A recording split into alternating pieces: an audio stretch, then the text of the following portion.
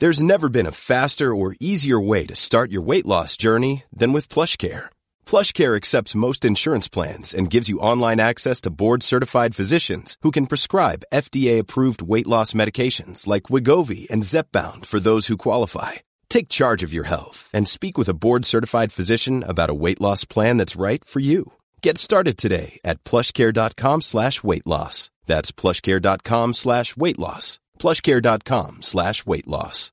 Hey, Dave. Yeah, Randy. Since we founded Bombas, we've always said our socks, underwear, and T-shirts are super soft. Any new ideas? Maybe sublimely soft. Or disgustingly cozy. Wait, what? I got it. Bombas. Absurdly comfortable essentials for yourself and for those facing homelessness. Because one purchased equals one donated. Wow, did we just write an ad? Yes. Bombas. Big comfort for everyone. Go to bombas.com/ACAST and use code ACAST for 20% off your first purchase.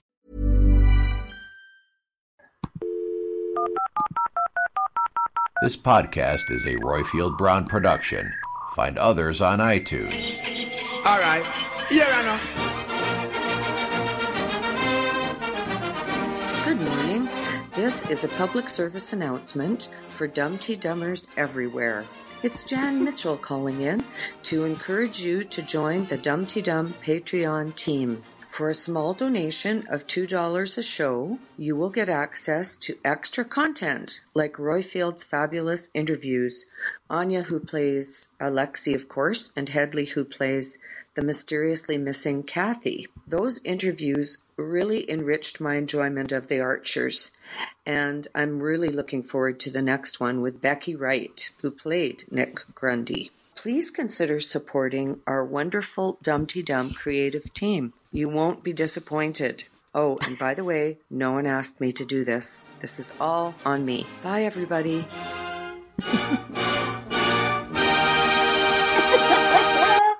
I love Dumpty Dummers all around the world. It's Northern Star again. This is a different kind of Dumpty. Yes, I know.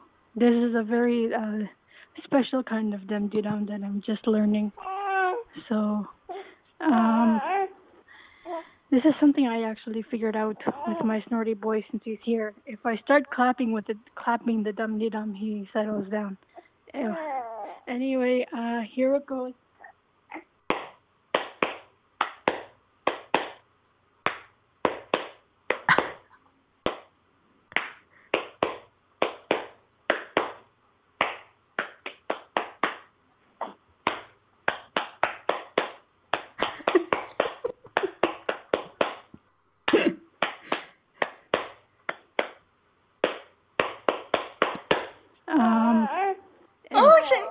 There you go.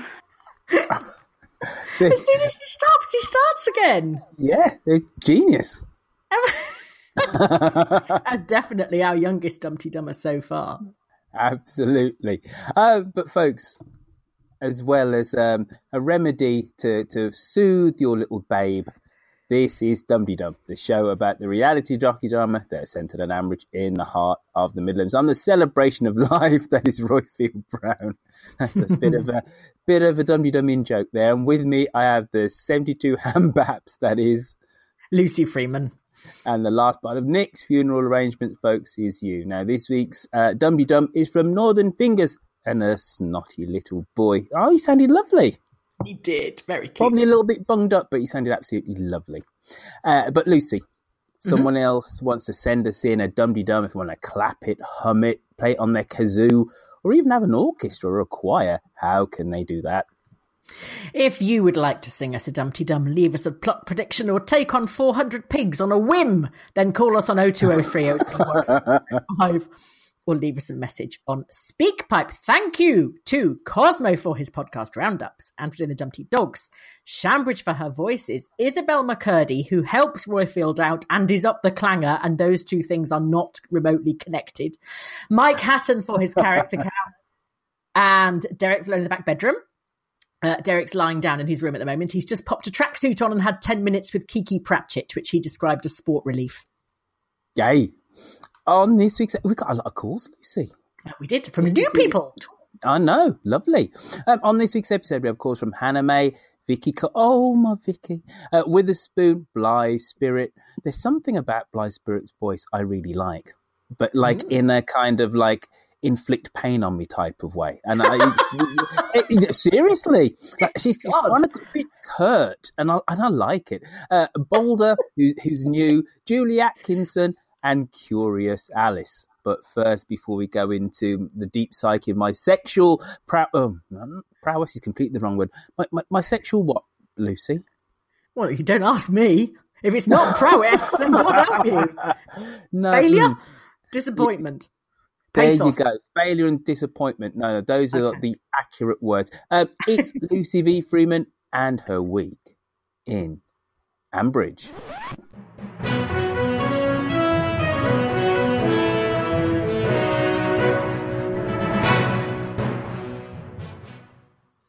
We began the week at Greenwood Cottage. "What do you fancy doing after Nick's funeral?" asked Alan jovially. "Well, I don't think I fancy going on anywhere," said William doubtfully. Oliver was like the angel of death with a chequebook, trotting round the village spraying cheques like a geezer.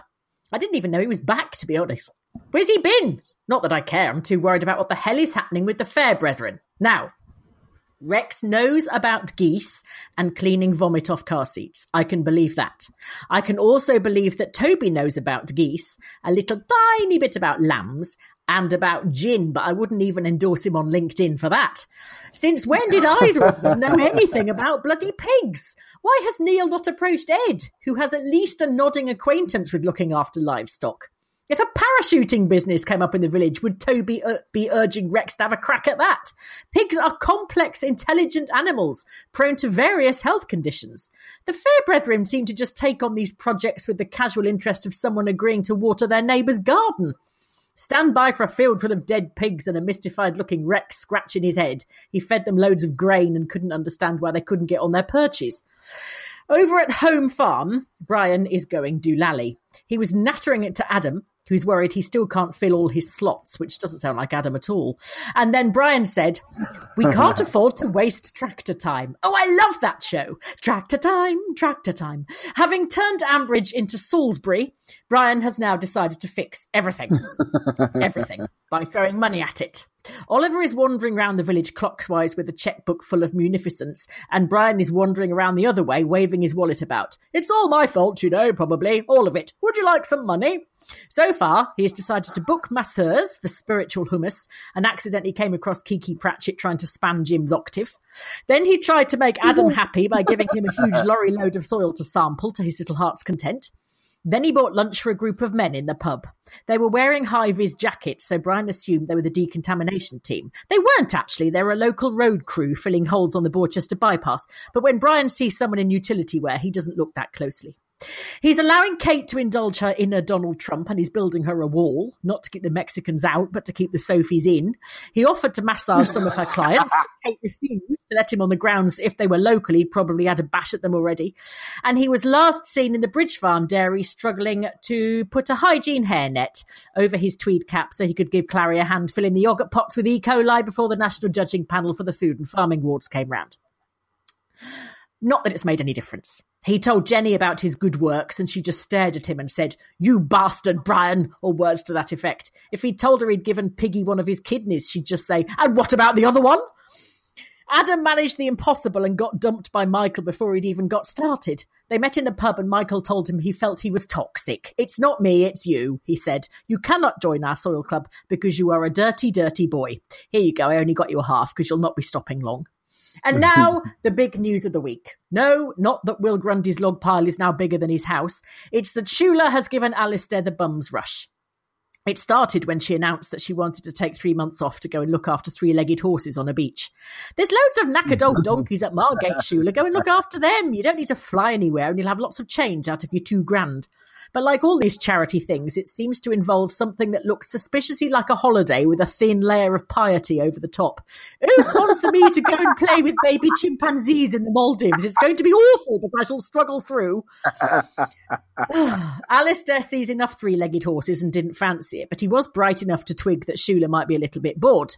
So he suggested a surprise. Shula, envisaging an evening full of nipple tassels and whipped cream, whizzed off to Fabrice of Felpersham to get ready. She was going to go for the full Brazilian, but ended up with the Brexit. That's where things look clear enough from a distance, but when you get up close, you can't tell what the hell's going on. Upon return, she discovered Alistair had bought her a lump of tamarind instead for a curry, so she ground that in one of her nipple cups and then told him that there was no way he could compete with a three-legged horse and that she was off. She cleared off to the Bull in its frequent guise as Heartbreak Hotel. It is a rule of Ambridge that anyone who has split up with a partner moves into the Bull. In fact, Lillian's in and out of there so often they've had to fit a revolving door. And then Kenton came to pick up Shula's pants, don't ask, and found the book she'd been reading. The History of Oedipus. I don't know where you are, Dorothy, love, but if I were you, I'd keep moving and carry a loaded gun. The end. Oh, that was a triumph this week. You know what? There was a large layer of funny on that. Well done, Freeman. Oh, smashing. Last week in Ambridge, before we go to the calls, what took you by surprise the most? Not what. Go. I don't think it was surprise. I just. They're in a really difficult position. Okay. When someone has turning round to a husband of 20 odd years and saying, "I'm leaving," not "I'm thinking of leaving," not "I've fallen out of love with you. What are we going to do about it?" That didn't take you by surprise. Well, it's kind of didn't, because I was listening on the omnibus and I'd seen all the Twitter stuff, so I kind of knew what was coming. But I think the thing is with Shula, she doesn't do anything by half measures. So she didn't say, let's go to Relate, let's go to this, that, or the other. She was just like straight in, bang, I'm not going to listen to anybody. I've thought about this. I've decided. That's it. Whoosh, off she goes. But I never get the feeling with Shula that she ever actually, it's like somebody swimming and they're going through the motions. They look like they're swimming, but their feet are still in the bottom of the pool. And she never took her feet off the bottom with Alistair. It's always been Mark, and then it's always been Daniel, and he's never had a look in, really. I think that's fair. I also think that well, I'm going to jump ahead a little because I'm actually going to contradict myself. So I was about to say that she is emotionally stunted. Mm-hmm. But because she has this lovely middle-class voice, and because she goes to church and she's so, in inverted commas, nice, you don't realise actually how sheltered and stunted she actually is. Yeah. And for me, I was utterly shocked, I don't mind admitting. She's fallen out of love with her husband. She's fallen out of love with him. But, she did say, let's go off to see the Northern Lights. She in her own way, she has tried to reach out to him, and yes, the making a curry was the last straw. But I don't understand how you can be married to somebody for so many years and not turn around to them and say, "I'm falling out of love with you. What are we going to do?" She can talk about him and his lack of communication, but it's hers as well. She's equally to blame. Yes, he's incredibly boring, for want of a better word. And really what it is, he's complacent. And we all get complacent in relationships. We all do. Yeah. And we all need a kick up the backside every now and then to remind us we've got to put the effort in. And she didn't do that in a very clear way. She can't communicate. Forget him and his lack of communication skills. Go. It was like that weird when this sort of all started. Do you remember that phase she went through of doing things like she'd sort of arrange a really lovely meal without telling him, and then have a silent fit at him when he didn't turn up on time. But he didn't turn up on time because he had no idea it was happening. So you're absolutely right, and I think we forget actually that she's a bit thick. She's just not very bright. Absolutely. It's not sort of emotional. I mean, she doesn't have any of the emotional intelligence that Caroline had, and I think Caroline kind of explained the world to Shula to a certain extent, and she was like, and sort of made her think about things. But on her own, she's an absolute dead loss. Absolutely, absolutely. And you think about some of the other female characters who are around about the same age, maybe a little bit older, like Jennifer. Whatever you want to say about Jennifer, she's made a pact with Brian that, okay, you did what you did in the past, but you keep me in nice kitchens and the lifestyle which I want to be accustomed to, so I'll let it go. But Jennifer's not stupid. She's bang on the money emotionally, and she will confront Brian when needs be. This, I just found, shocking in its mealy-mouthedness. I just thought, you know what, Alistair, you're best out of it, mate. Let a twin come round and pick up the drawers. Whatevs is what I thought. I thought it was quite nice, actually, when he said, look, if you want to go off and do this horses on a beach thing, then go. And she seemed to be absolutely furious with that. And I thought, he's expressing his needs. I don't want to go. I appreciate that you do. I will happily look after things here while you go off and do it. And I thought that was quite nice. And she behaved as if he'd, oh, right, fine, but you don't mind if I go off for 3 months then. In that case, I'll go off forever. Serves you right. It's sort of like, oh, stop being so childish. Well, I understand that she wanted to do something with him, and she wants to go away where, they're not looking at the village day in, day out, and the stables. So it's somewhat exciting to do something with her husband. I understand that. But you know what? She should have clearly said that. She should have clearly said that. Alistair, you know what? Where's the passion? When's the last time we had a bit of nookie? When's the last time you surprised me with anything? Book your ideas up. Otherwise, I'm going to have to walk. That's what you do. That's what sensible, emotionally rounded adults do. But then when they went to the pub for the quiz night... And then their teammates couldn't turn up. It was Rex and Anisha, wasn't it? They were both busy and they couldn't come. She couldn't wait to go home. She said, "Oh, fine, right, we'll go. Good, we'll just go home. Then we could do with an early night." And he said, "No, I want to stay. I want to have fun." And she said, "No." And then she sort of reluctantly, grudgingly stayed and sulked all the way through it. So it's all on her side. It's all on her kind of terms. All of it. True, but. What I will say, though, it was, and I know that our pal, Uncle God Kerry, has been getting lots of plaudits, but it was beautifully written, and the mundaneness of the, getting the underwear and, what type Not of the jeans that she goes out in, the other jeans. Yeah, exactly. Yeah. Brilliant. Yeah. Utterly brilliant. There were and the fact that Alistair knew that was so hard. No, not those ones. She doesn't. Well, that's her favourite cardigan. Yeah, the fact that he's super, complacent, and he's culpable in this, but he does know his wife. He actually does, because he knew what she was talking about. Yeah. Kenton, as always, striking completely the wrong frivolous note while Alistair's life's collapsing around his ears. He's like, "Hello, mate." And you think, "Oh, shut up, Kenton." Well, to be fair, it's a tricky job to pull off, isn't it? Yeah. Let's go around and get you. You just do it quietly, don't you? And I'm just getting a few things. Let's meet up and have a drink later or something like that. Not kind of try and engage him in hilarious chit chat about pants. You think, "Oh, shut up, Kenton." Not now. I also liked the. I don't like what I don't like. Fact that because of all the funeral stuff, they're trying to sort of lighten the mix. All this bloody sport relief stuff. I don't care how many steps anybody's walked. I really, really don't. I hate this. Every time that they're stuck for a bit of light relief, they put in a competition, and it's either Bert and Joe about competing about the flower and produce show, or it's about Shula competing with herself about chocolate over Lent, or now it's about Fallon and Harrison and this kind of faux flirty competition over the who's not moaning and everything. And you think villages, people in villages are not continually competing with each other. It's just not like that. There must be something else they can use as a device to kind of, introduce a bit of light relief to something.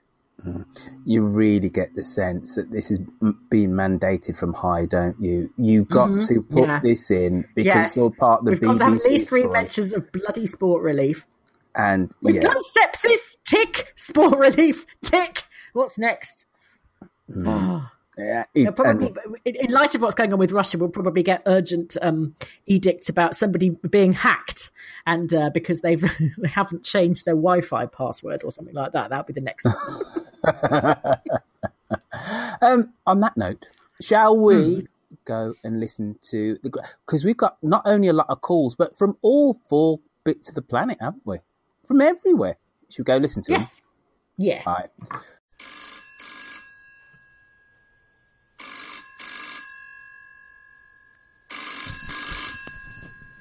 Hello, Ambridge 3962. Who's first, Lucy? I don't mind who's first. You've got the buttons, you choose.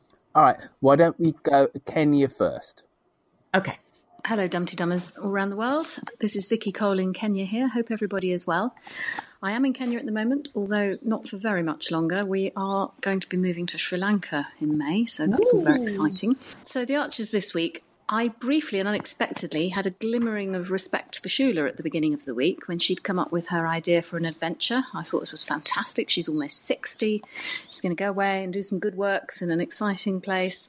And then Alistair didn't want to, which is fair enough because she'd sprung it right on him out of nowhere.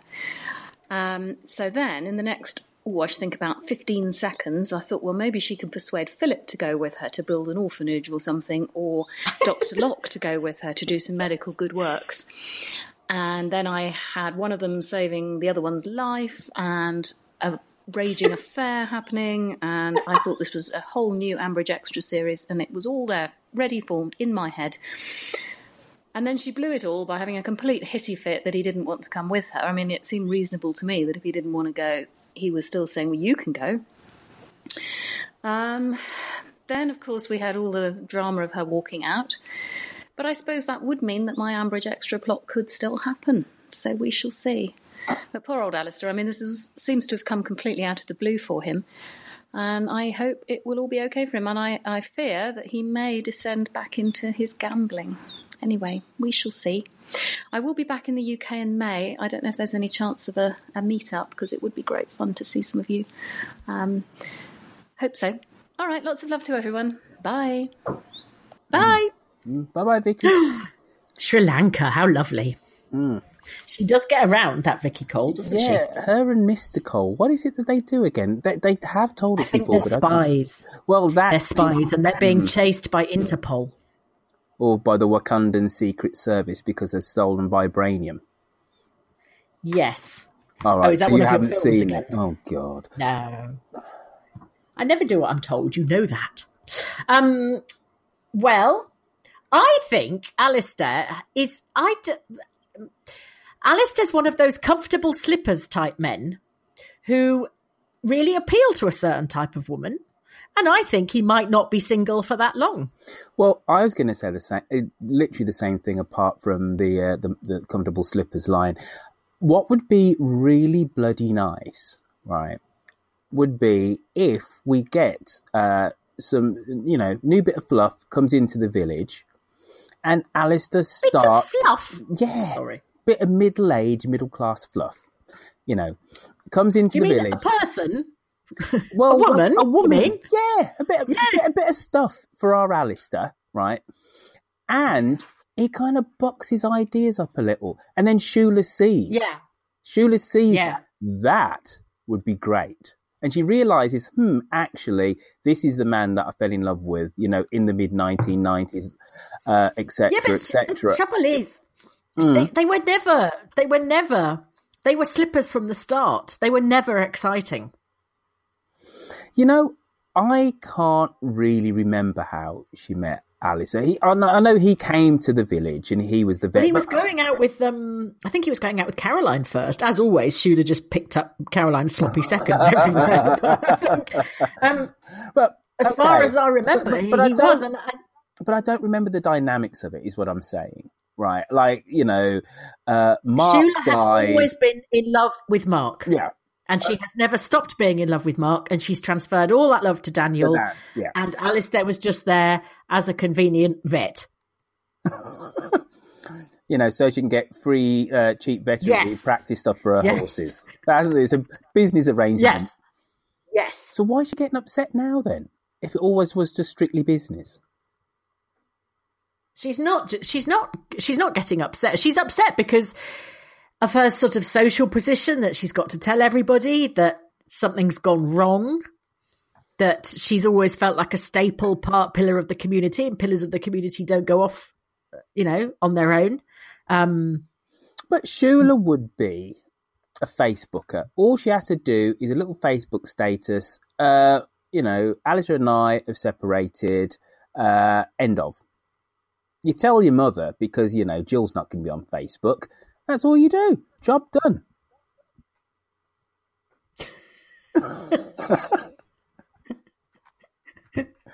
Well, she wouldn't Snapchat it, would she? She's not the demographic for Snapchat.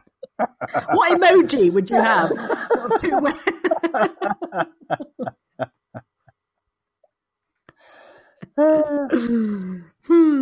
Hashtag all over. Anyway, who's next? Hannah May. Should we have next? All right, let's have Hannah. I'm sorry, you're in charge of the buttons. No. Hannah May from Leeds. Here we go. Hello, Dumpty Dum. Hannah May from Leeds, at Canoe Koala on Twitter.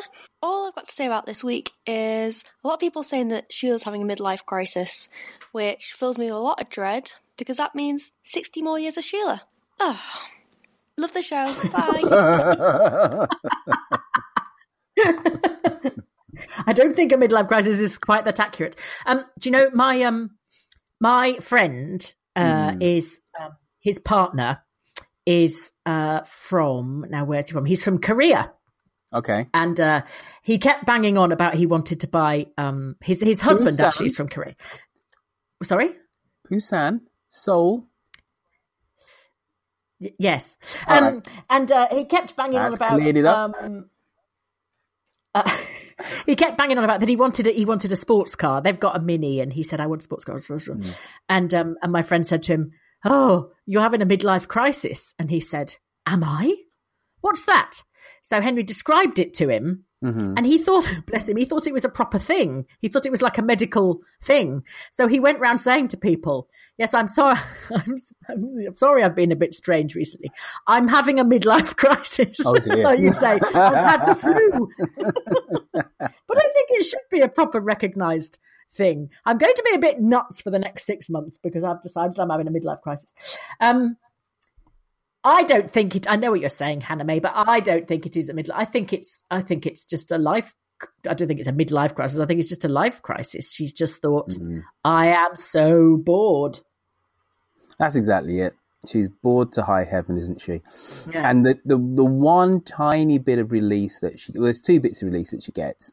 Being the boss of the stables, she's passionately into that, and then doing the hunt, and her elevation, because of Oliver last year, means the world to her.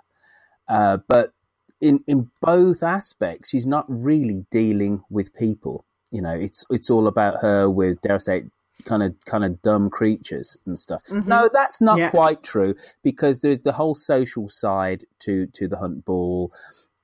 Which she did, and she did quite well. But they're fairly dumb creatures as well. To be honest.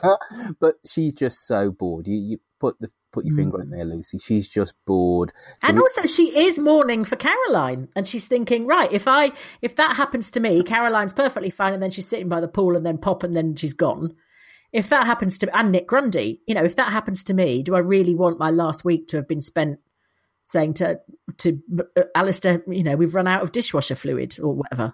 No, you know what? That's a fair point about Caroline, because though she never said to Caroline, or at least I don't remember her saying, "Oh, I'm bored with Alistair," she would have had she would have had Caroline there, wouldn't she, in the last few months to have said, "Oh my God, I'm so frustrated." And Caroline would have said, "You need to tell him.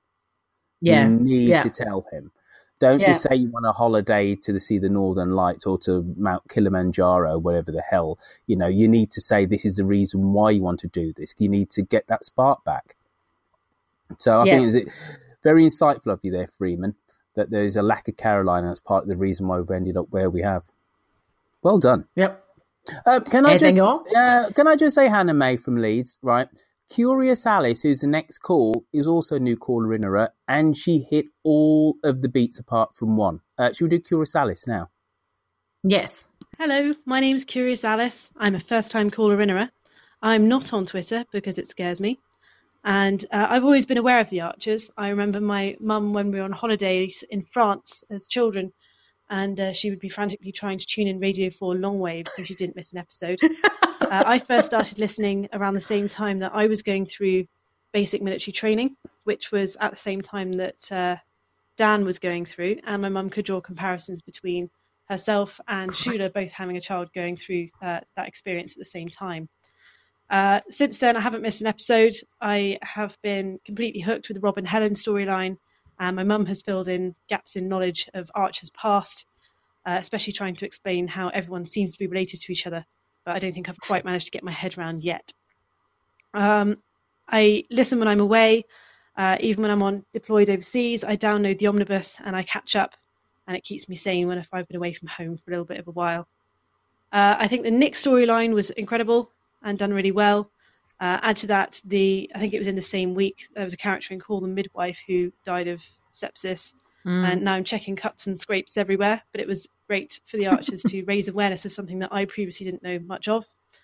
I'm quite frustrated at the moment with the fairly ham-fisted attempts to leave her in the Sport Relief Step Challenge at every opportunity. I think it's well-intentioned and good that they're supporting charities, but I think it's overdone. Okay, that's all I have for now, and it's a great podcast. I'm really enjoying every episode, and thank you very much. Bye.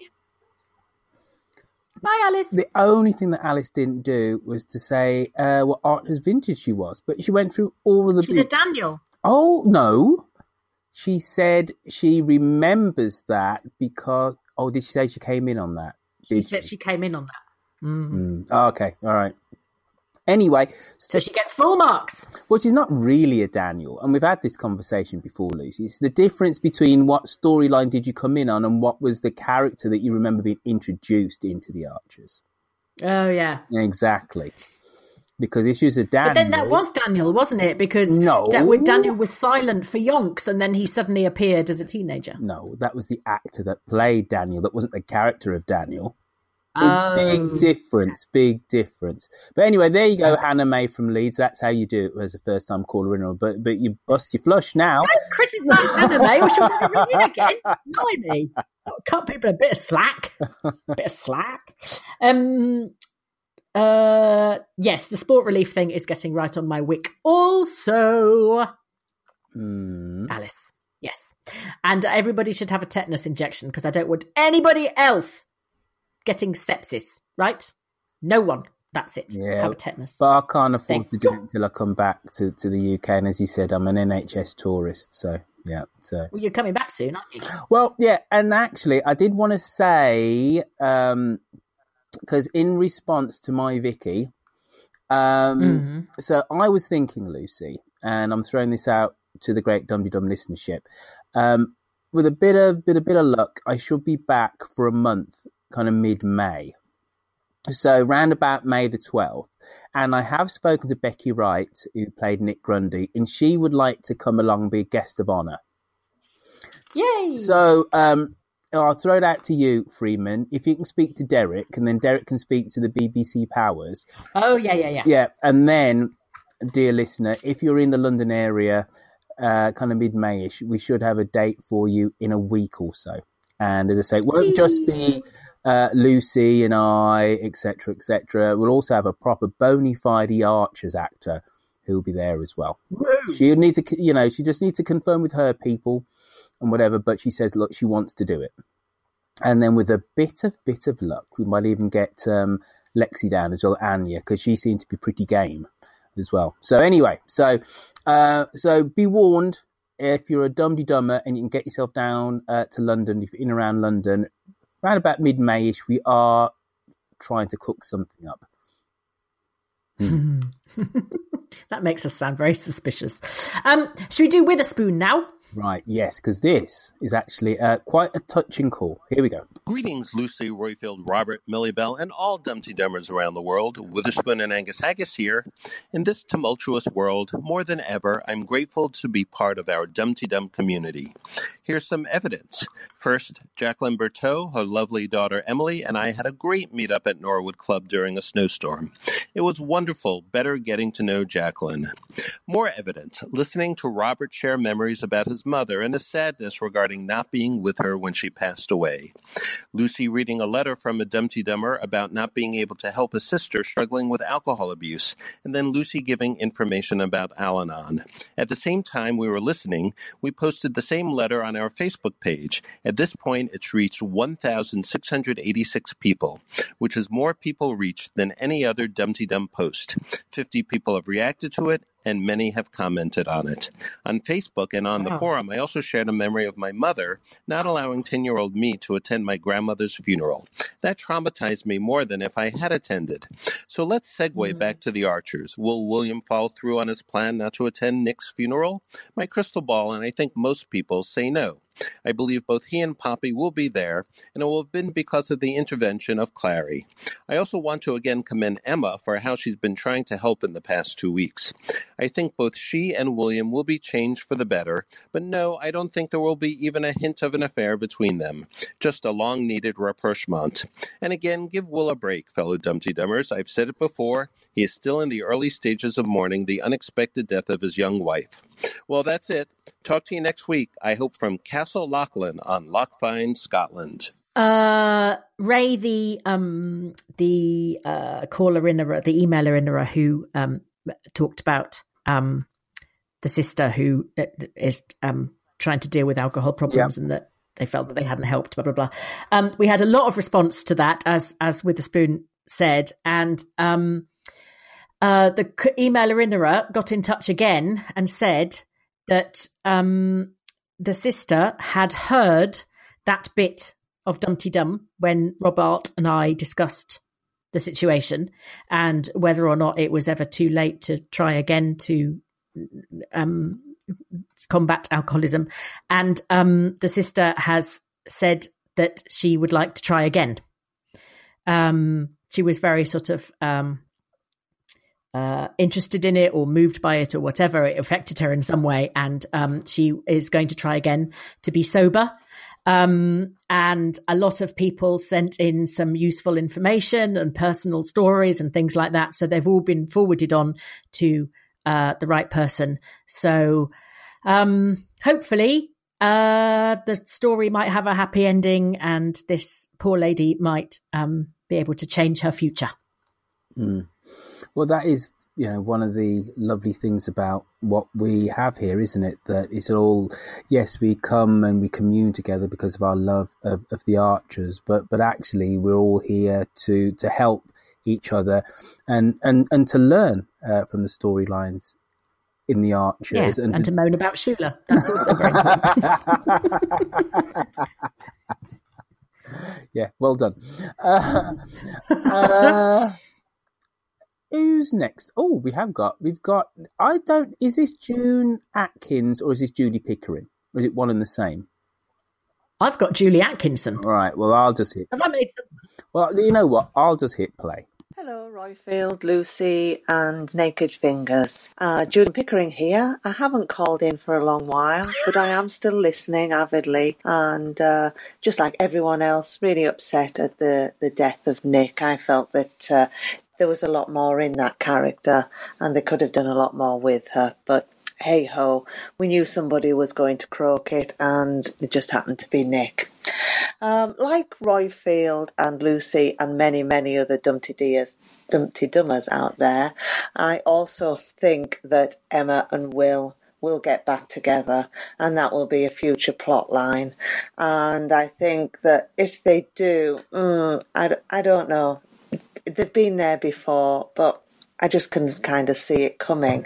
But at least Emma will get her own house, won't she? She won't need to worry about saving up the deposit because, hey, Will's got his own place, so she'll get that. But I was also thinking about the Pip with Toby and Rex and the Emma, Will and Ed triangle, and I think that there is a new mug possibly in that. I think you should get onto it, Lucy and Royfield. A mug with the slogan, I chose the wrong brother. I think that would be a good one. I'd buy one anyway. Okay, that's all I have to say on the matter. Toodles. That's Lillian as well, isn't it? Yes. Goodness. Yes. So, a Dumpty Deist, is that a Dumpty Dummer that believes in God? It is, isn't it? I thought she said a Dumpty Deer. I quite like the idea of everyone being dumped. Oh, what a Dumpty Deer.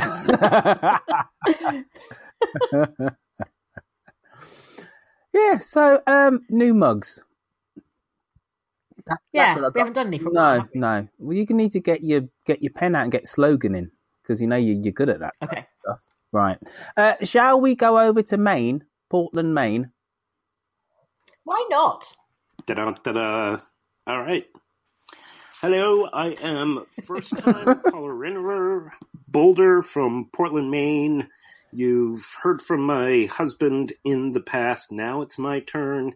I know I'm a week late with this. However, just finished last week's On the Bus, and this is a wish, really not a prediction, but the deathbed confession that has Joe so upset and asking so many questions is not, repeat, not that Nick hit Matt Crawford. It is that she was a passenger in the car when Alice hit Matt Crawford, which, going out on a limb, way out on a limb, begs the question, if she was the only witness and now she's dead, is she really dead of natural causes? Thank you.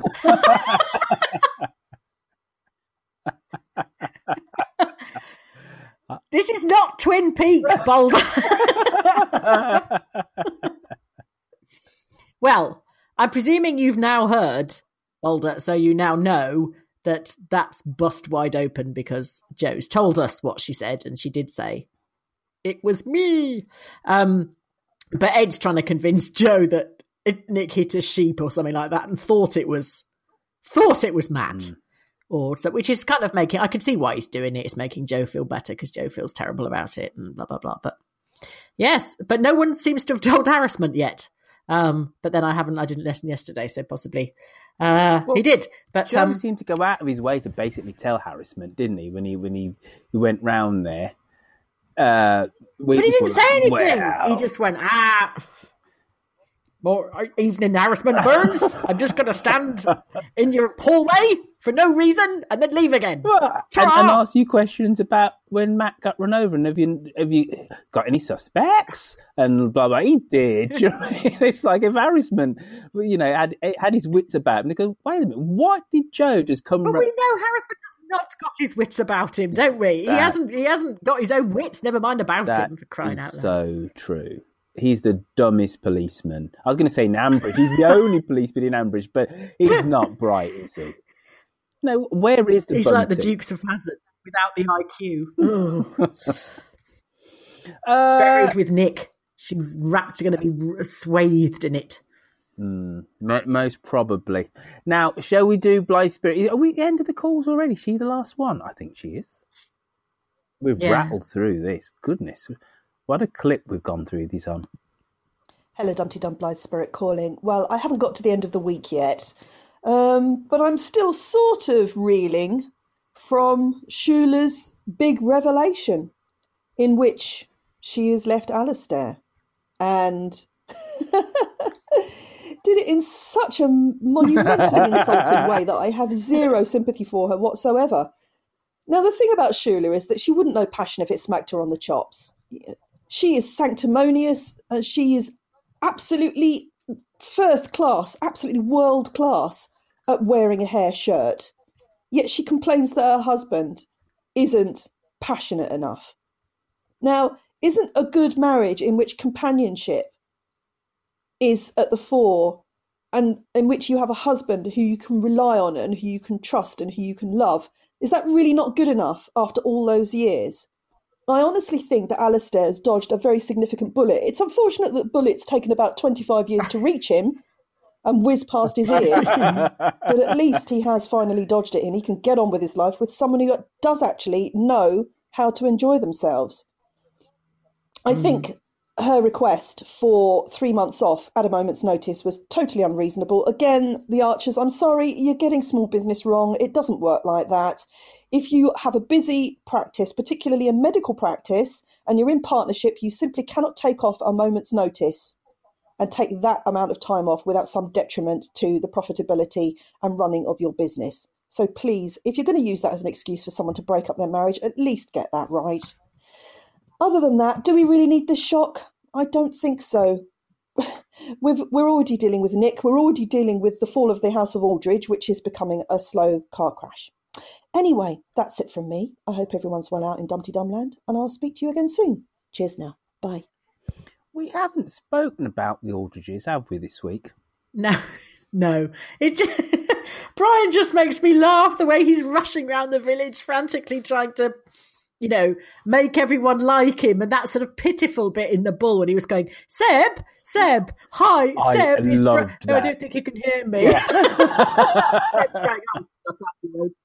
Hi, chat. Yeah, it's all on me, yeah? Yeah.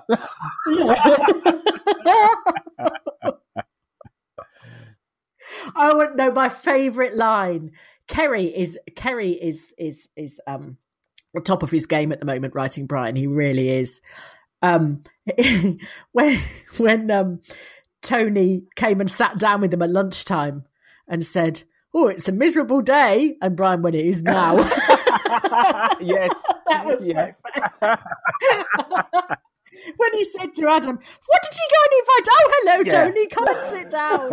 Oh, it's just lovely. That was as if poor Brian has not got enough on his plate to add Tony into the Tracy Sunshine into the mix. Oh my God, brilliant! No, it was, and. Do you know what? You know Helen's won this award, or she's been nominated for this National Food Award thing. I had this, and I'm really, it's like I've thought of Voldemort now, so now it's going to happen. But I thought, oh God, when they turn up, the panel, Rob's going to come back in the middle of it. I could just see it happening because it's a really good thing, and then something really bad. I know. I'm a bad person. I didn't say I was looking forward to it. I just said that's the image that immediately popped into my head. No, we're not going to hear a Rob for at least another 3-4 years, I don't reckon. There's going to be something. Really? Yeah, there's going to be something when Henry's Henry's 10 or something. Not Henry. Crumbs. What's his boy called? His name's escaped me for a second. Gideon Jack. No, Giddy Jack. There you go. When Giddy Jack's 10 or 5 or something or another, he's going to show up, isn't he? There's going to be some shadowy person in the village and stuff with a big beard and a Mac. And he's going to turn out to be Rob Titchener, the Bounder. Yeah. Got any emails? Yes, from Cosmo, who said, because I was getting a bit muddled last week about how William had ended up with that house. Now, hold on, because I've temporarily lost the document. And I think you'll find that basically I was right. It wasn't you, it was Robert, wasn't it?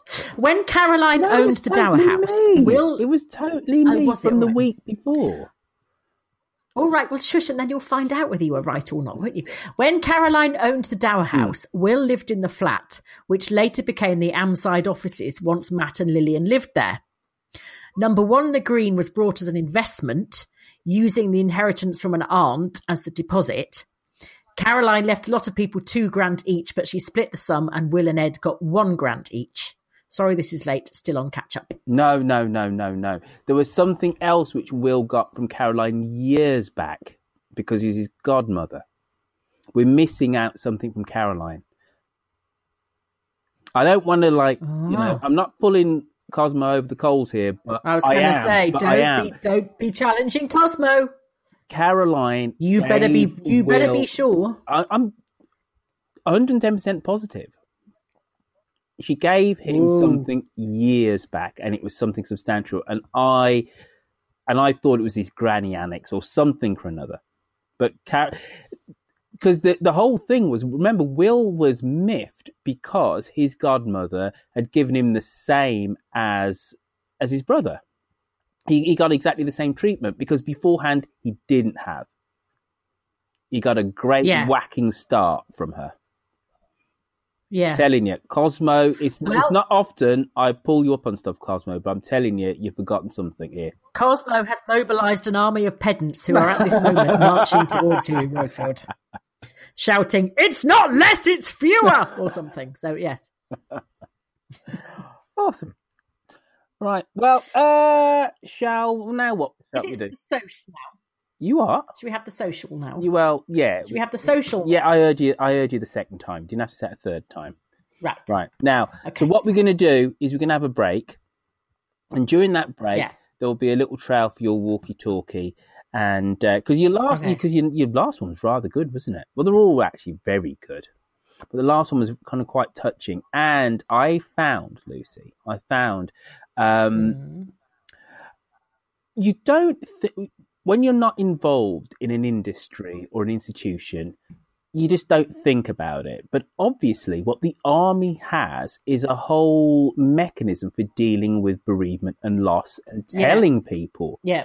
And that's what I've just found so stunning, how compassionate, caring, thoughtful the army actually are. So listen to this week's, or was it probably last week's now? Last week, the latest, shall we say, the latest walkie-talkie where Lucy speaks to somebody who's experienced loss and how they coped with it.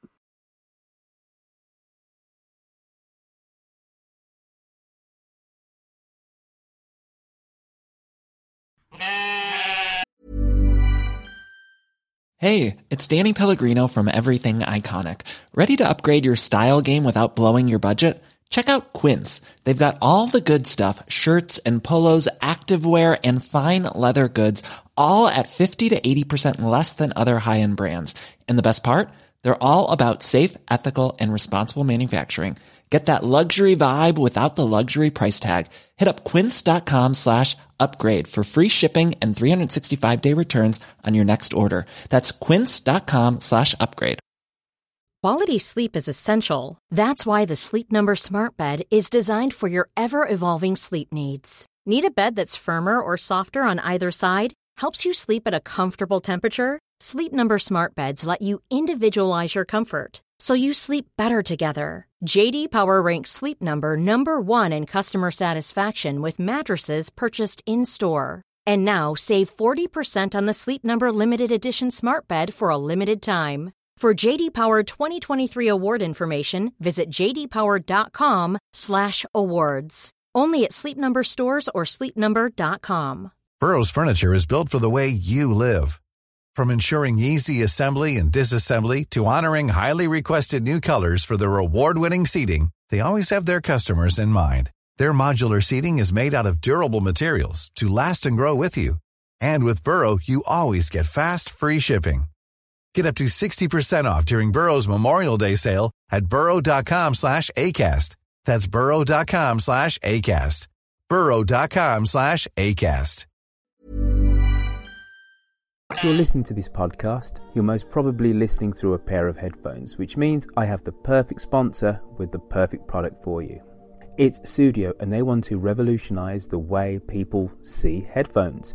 Generally, fashionable headphones tend to lack the proper sound quality, and the high-tech ones are bulky and not design-orientated. Sudio bridge that gap while emphasizing sleek, modern Scandinavian design. To get a 15% discount on any of their wares, go to studiosweden.com, which is spelled SUDIO Sweden.com, and simply put in the code DTD when purchasing a pair of headphones. Hi, this is Lucy, and you're listening to Walkie Talkie. Every day I walk my dog in and around Epping Forest, and there's a regular group of dog walkers that catch up with each other, and the group of us, you know, we're from all kinds of different backgrounds. The one thing we have in common is that we all have dogs, obviously. And I sort of came up with the idea of recording these conversations because there's something quite confessional about walking side by side with somebody. There's no eye contact. You can just plod along You know the names of their dog. You quite often don't know their name. You definitely don't know their surname. And it's just a very odd little hour out of the day. And you can get some really startling insights into people's lives because they know that you don't have a relationship with them outside of the dog. And also if things get a bit, emotional or a bit too close, you can distract yourself with whatever the dog's doing, or you get quite close to people in a remote way. It's an intriguing sort of mixture. With people's permission, obviously, I started recording some of the conversations and it sort of grew, and now people ask if they can come on the walk even though they don't have a dog, because I think they just like the space to talk. So this is Walkie Talkie. I hope you enjoy it, and I'll see you in the forest. Good day, everyone. I'm really pleased to say that we've had a very busy week on the forum. We've the forum is really good for long-form discussion, much more so than Facebook. So I'm really pleased to see it being used. And of course, we have some very serious topics at the moment. So absolutely perfect. If you'd like to jump on and talk to Purple Pumpkin, she wants to talk about Will with you. And there's a range of opinions on him. Obviously, we have disliked him for a while because he's very one-dimensional, but really significant things are happening in his life. And despite the decisions he's making, one can't help but feel for him and the pain that he's going through. So if you'd like to talk to Purple Pumpkin, she has started a conversation on the forum. Also, a really lovely post from Witherspoon, who talks about not being able to go to his paternal grandmother's funeral when he was younger and how that's affected him. Oh my God, R.I.P. Nick is a very long forum thread. And again, this is about people saying that they were just getting to know her and then she's left, and a range of opinions there on Nick and her contribution to the storylines. We also had a discussion on the forum, which was cited by Mike Hatton, who thinks that Shula's going to have an affair. This is another important storyline that started recently, and there are a range of issues. And the thing I found interesting was someone was suggesting Oliver, which I'm not sure about, but hey, what do I know? I don't plan the Archers. And finally, on the forum, there was a discussion about who might have hurt Matt with their car, with a nice little clip from Witherspoon, who's managed to get the clip from the actual hit and run from the BBC. On Facebook, we have also discussed that Alistair did try really hard, but Shula was never going to be happy. And of course, we've been watching that relationship deteriorate for a very long time. So please get stuck into that thread. And I won't read that now because, as well as posting up the new Walkie Talkie episode, we had a very long discussion about Will and his decision not to go to the funeral at this stage, although the general feeling is that he is going to be going at, he will be persuaded to go. I must admit I have very mixed feelings about this because I feel strongly that there is an expectation that you go to the funeral, but if that's not what you want to do, then I don't think that you should be made to do it. But that was not the popular choice, let me tell you. Pat Ralph Hanavan said, in this case, Nick did have a connection to the church. I understand wanting to observe a death in one's own way, but in this instance, Will is already angry that he wasn't there in Nick's last moments. I can't help thinking he'd come to regret missing her funeral, and I'm even more worried for Poppy. She's not being given a chance to take in her mum's death in her own way either.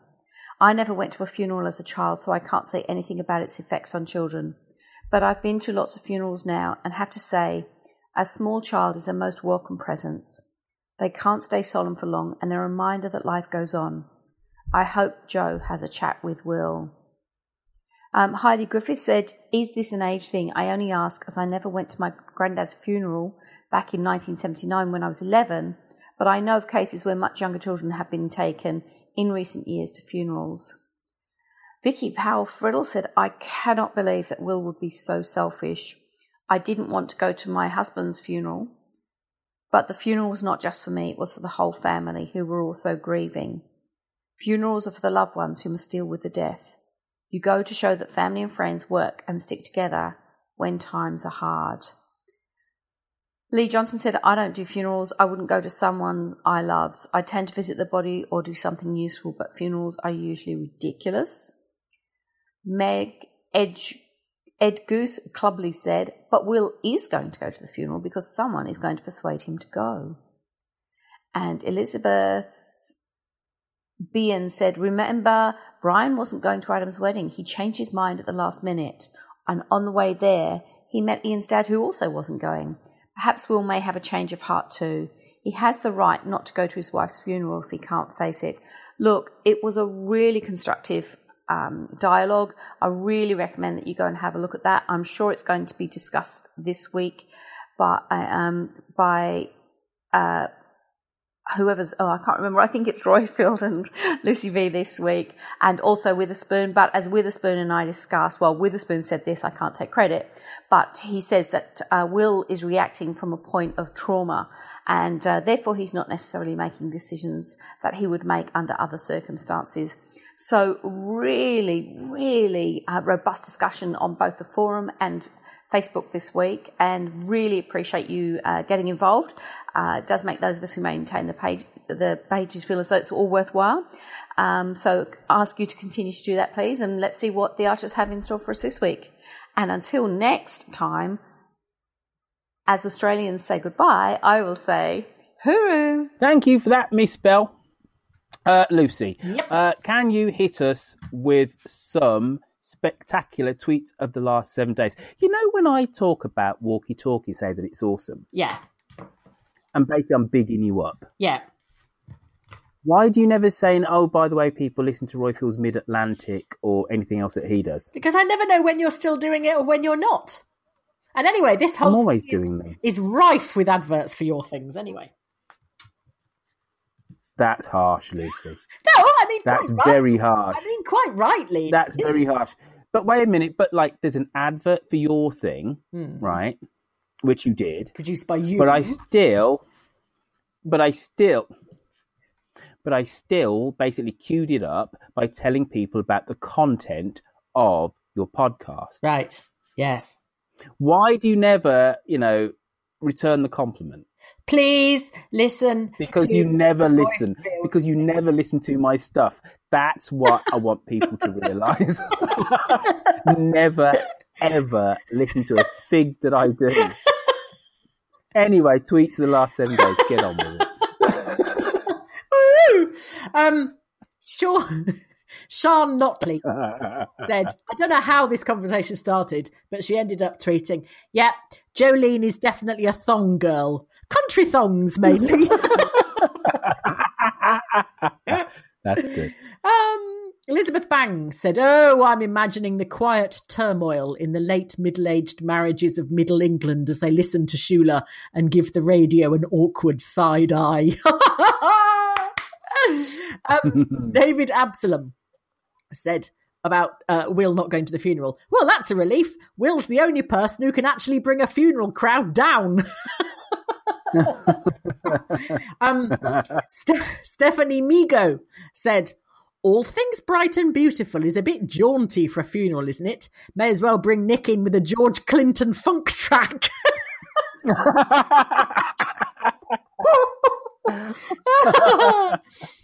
And Matt Underwood managed to sum up an entire week of the Archers in one tweet.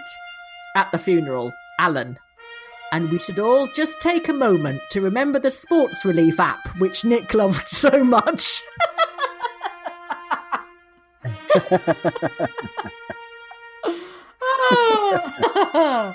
Yes, that's it. Oh, well done. Well done.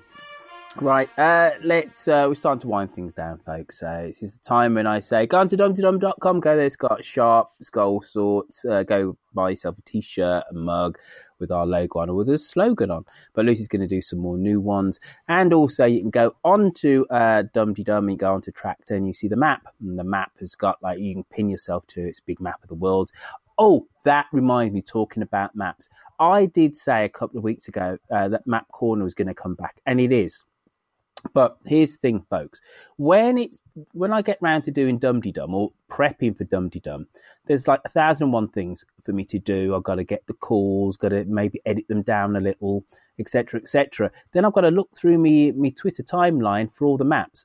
If you could just do hashtag Map Corner, right? So hashtag Map Corner, whenever you send me a link for a map, then I can just search for that hashtag and then I'll have them all there.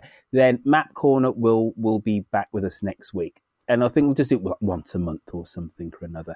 But there you go, hashtag Map Corner. All right. Don't forget, we're trying to put together a Dum-de-Dum for about the middle of May.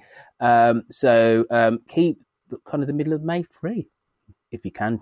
Keep such a large area in your diaries free. Try and do that, and hopefully you'll see Becky Wright. Lucy, do you want to read the bit in red? It's not here. Right. Right. Well, I suppose we did have it at the start of the show. Yeah, exactly. See, Jan from Cannes done my bit, so I don't need to do it now. Awesome. On the socials, you can find us where specifically we are Dum-de-Dum on Twitter. So it's at Dum-de-Dum for the Royfield and the Lucy Lovin. And a special mention goes out to our yokel bear just at the moment because we love him, don't we, Lucy? We do love him a lot. We love him a lot. All right. And also you can join me on Facebook where, oh God. Also you can join me on Twitter where I'm at Royfield, and my podcasting wife is at Lucy V. Freeman. On Facebook, you can go join in on the fun and things which are a little bit more meaningful, i.e. people talking about their siblings overcoming alcoholism and getting support by going on to Facebook and joining in with the Dum-de-Dum crew there. Luce. Yeah. Send me away with either a smile on my face or a meaningful thought.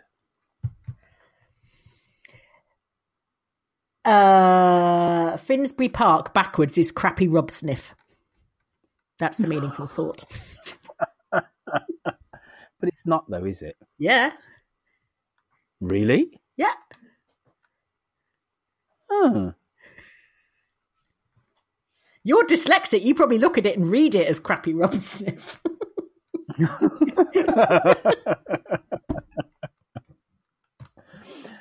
Is that it? Yeah. Is that as profound as you can get? As I get. There was a listener once that emailed in saying that the best bit of the show for them was actually when we says that's it was all over. So should we stop recording now about. And then carry on for 40 minutes? All right, then. Well, I suppose that was the last week in Ambridge. Yeah. All right, then. All right. Smashing. All right, then, Freeman. Mr. Cartwright. Oh, you do have something to say. Yes, James Cartwright. Harassment. Oh, him. Yes. Cannot come on the show because he is very, very busy and important. And he's doing pilots for TV things and things like that. So he's going to call me when he has got some time, and then we will do an interview. So we're just going to have to wait, I'm afraid. Well, whilst we're on that, folks, next month, if you're a Patreon or a PayPal supporter of the podcast, you'll have an interview with our Annabelle Dowler, a.k.a. Kirsty Miller. I've got a horrible feeling she's going to lose Philip to Shula. Oh, God, no. No. Well, I know who I'd rather have. Exactly. Why would you? Yeah. But he just seems to have a weird fondness for Shula. That is true. Oh, crumbs. Mm. And by the way, what actually has happened to Dr. Locke? I don't know. Didn't Elizabeth just say we're just putting this on hold? She didn't. Yeah. She said, I'm kind of up for the idea, but just give me a little bit of time to breathe. I'm not ready. Yeah. And by the way, can you go mute and leave the village for the next 9 months? It's done. Well, the pair of them have done that. Yeah. I haven't heard too much other than the Pip pregnancy. How long is Fat Ass away for? She's going for 3 months, isn't she?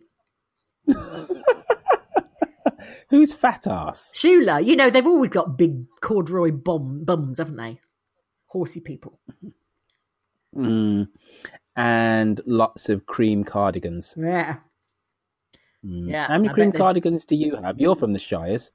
I have no cream cardigans, I'm very pleased to say. I have no loafers either, no.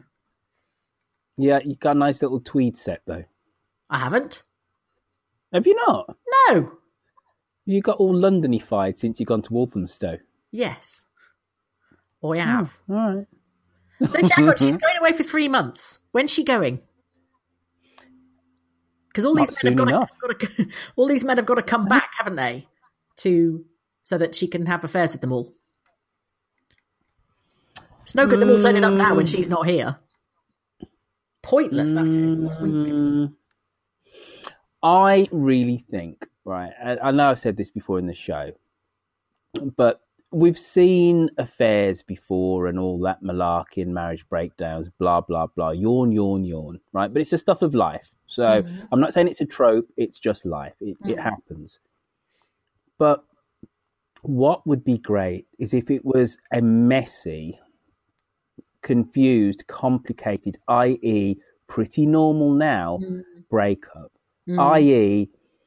they break up, Alistair gets on with things. Yeah. Then she comes back, they spend 2 nights together, he thinks it's all back on, then it's off and all that Exactly. stuff. That's what we want to see, because that's what happens in real life. Yeah. You know, that hard and fast line hardly exists anymore, let alone in a bloody village, I thought. Yeah, let's have Shula staying over a night, you know, Alistair then breaking it off with his new one or being confused. Thinking it's all back on. Jim getting involved and shouting the odds. Oh, juicy. Like Alistair shouted, "Leave it, Jim, she ain't worth it." Except he'd say it in Latin. Leave us it. Nil desperandum, Alistair. Right. She wouldn't be worth it. Yeah.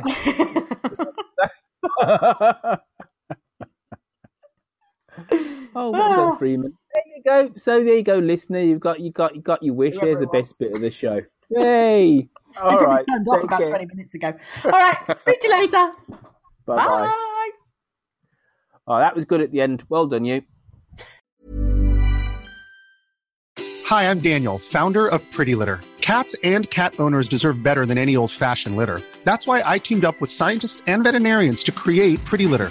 Its innovative crystal formula has superior odor control and weighs up to 80% less than clay litter. Pretty Litter even monitors health by changing colors to help detect early signs of potential illness. It's the world's smartest kitty litter. Go to prettylitter.com and use code ACAST for 20% off your first order and a free cat toy. Terms and conditions apply. See site for details. Planning for your next trip? Elevate your travel style with Quince. Quince has all the jet-setting essentials you'll want for your next getaway, like European linen, premium luggage options, buttery soft Italian leather bags, and so much more. And is all priced at 50 to 80% less than similar brands. Plus, Quince only works with factories that use safe and ethical manufacturing practices. Pack your bags with high-quality essentials you'll be wearing for vacations to come with Quince. Go to quince.com/pack for free shipping and 365-day returns.